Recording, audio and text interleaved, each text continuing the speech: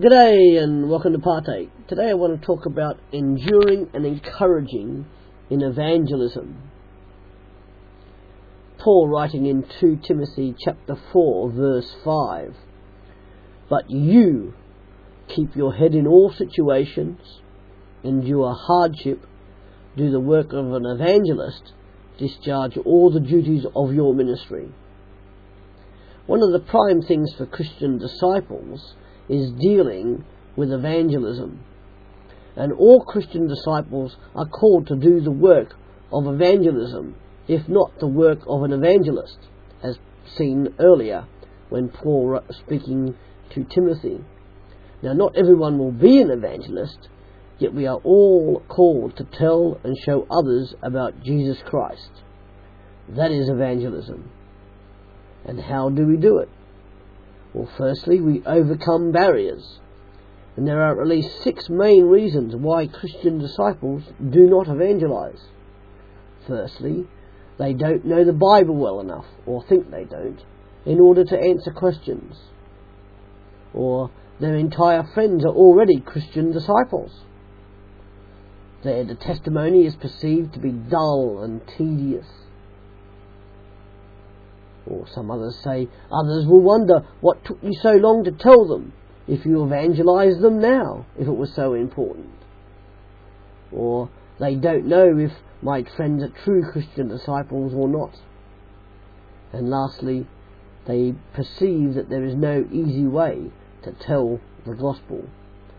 And Christian disciples overcoming these hindrances are then liberated to evangelize their local community. In the New Testament we have early starters. In the New Testament, new believers were actively encouraged to evangelize from the time of their conversion. There seems as if there was not a 2-step process of conversion and then later undergoing evangelism training.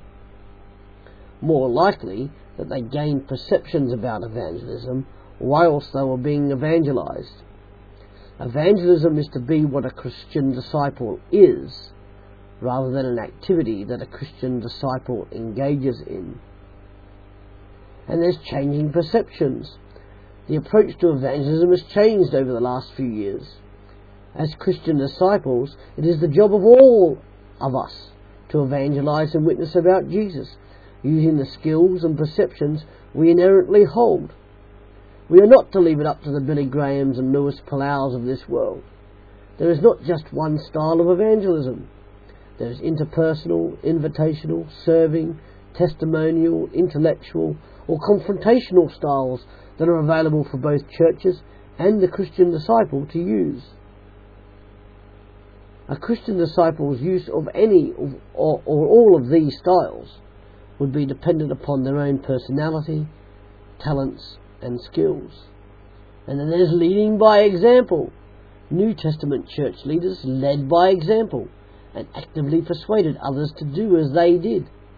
Paul commanded that the Corinthian church follow him as he imitated Jesus, 1 Corinthians 11 verse 1. And this is a model imbued with dynamism by which others can go on doing the work in their own way without having to rely upon the church leaders. Then there's lead by teaching.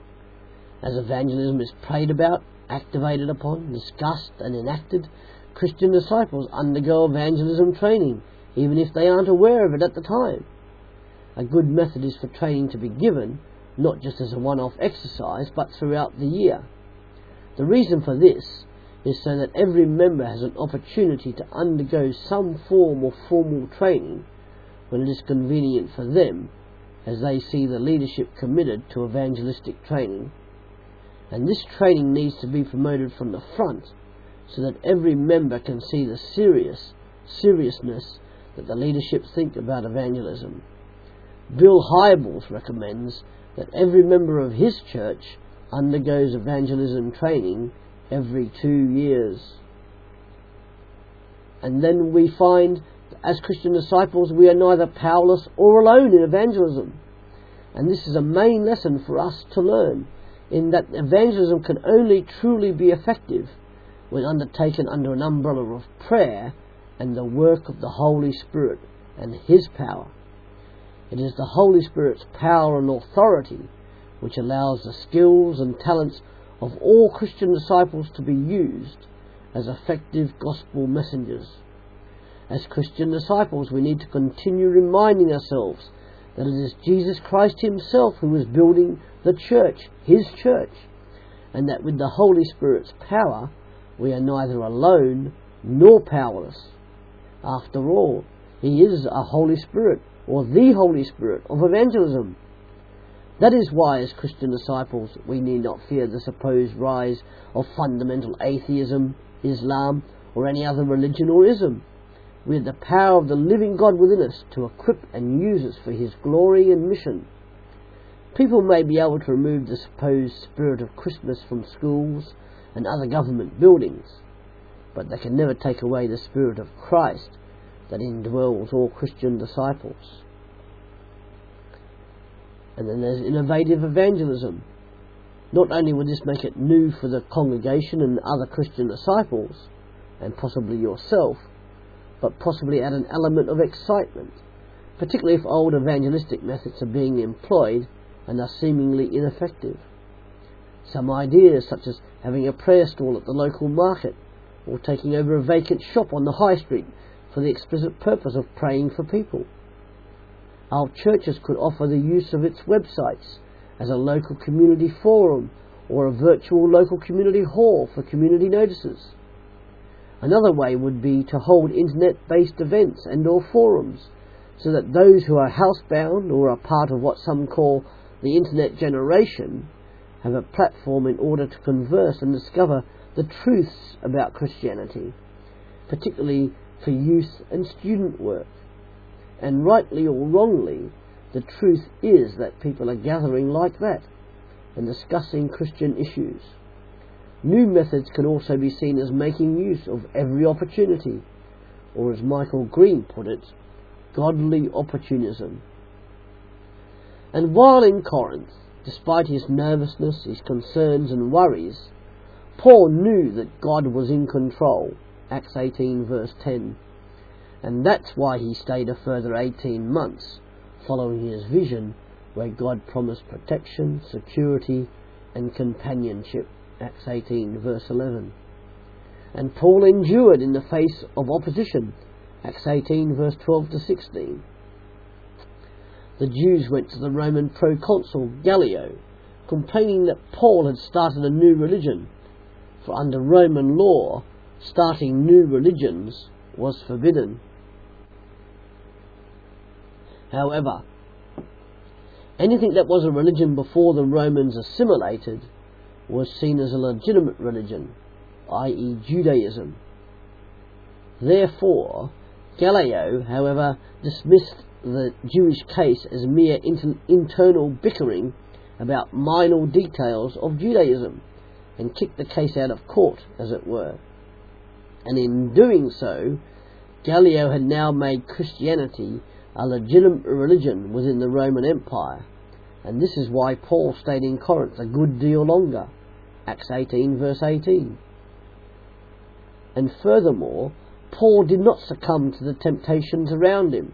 Remember what Corinth was like? And the reason he didn't is because he only sought one thing: to declare Jesus and him crucified, 1 Corinthians 2 verse 2. And perhaps this is how Paul won Sosthenes for Jesus Christ, as we read in 1 Corinthians 1 verse 1, how he was travelling with Paul at the time of his writing. And the world around likes to play clever tricks with us, just as the Jews did with Paul in Corinth. But we are to be, as Jesus commanded in Matthew 10 verse 16, shrewd as snakes and harmless as doves. We are to stay faithful to Jesus, and we know that sometimes it is difficult. It means staying faithful to him and his will, regardless of opposition and supposed alternatives. And by doing this, we endure and remain faithful to him. For more to think about, please do read 1 Thessalonians 1 verse 3 to 10. Ask yourself the following questions, writing them down if you can, and see how you respond or react to them. And then why not share your answers with your spouse or a close friend, so that you can pray over any issues together. Question 1. What are the barriers that you need to overcome in order for you to evangelize? Are you enduring and being persistent in your Christian lifestyle and evangelism? Are you, as a Christian disciple, living a life that is shrewd like a snake and harmless as a dove? As ever, if you have any comments to make on this, please do contact me at partake@hotmail.co.uk. Thank you, and God bless you.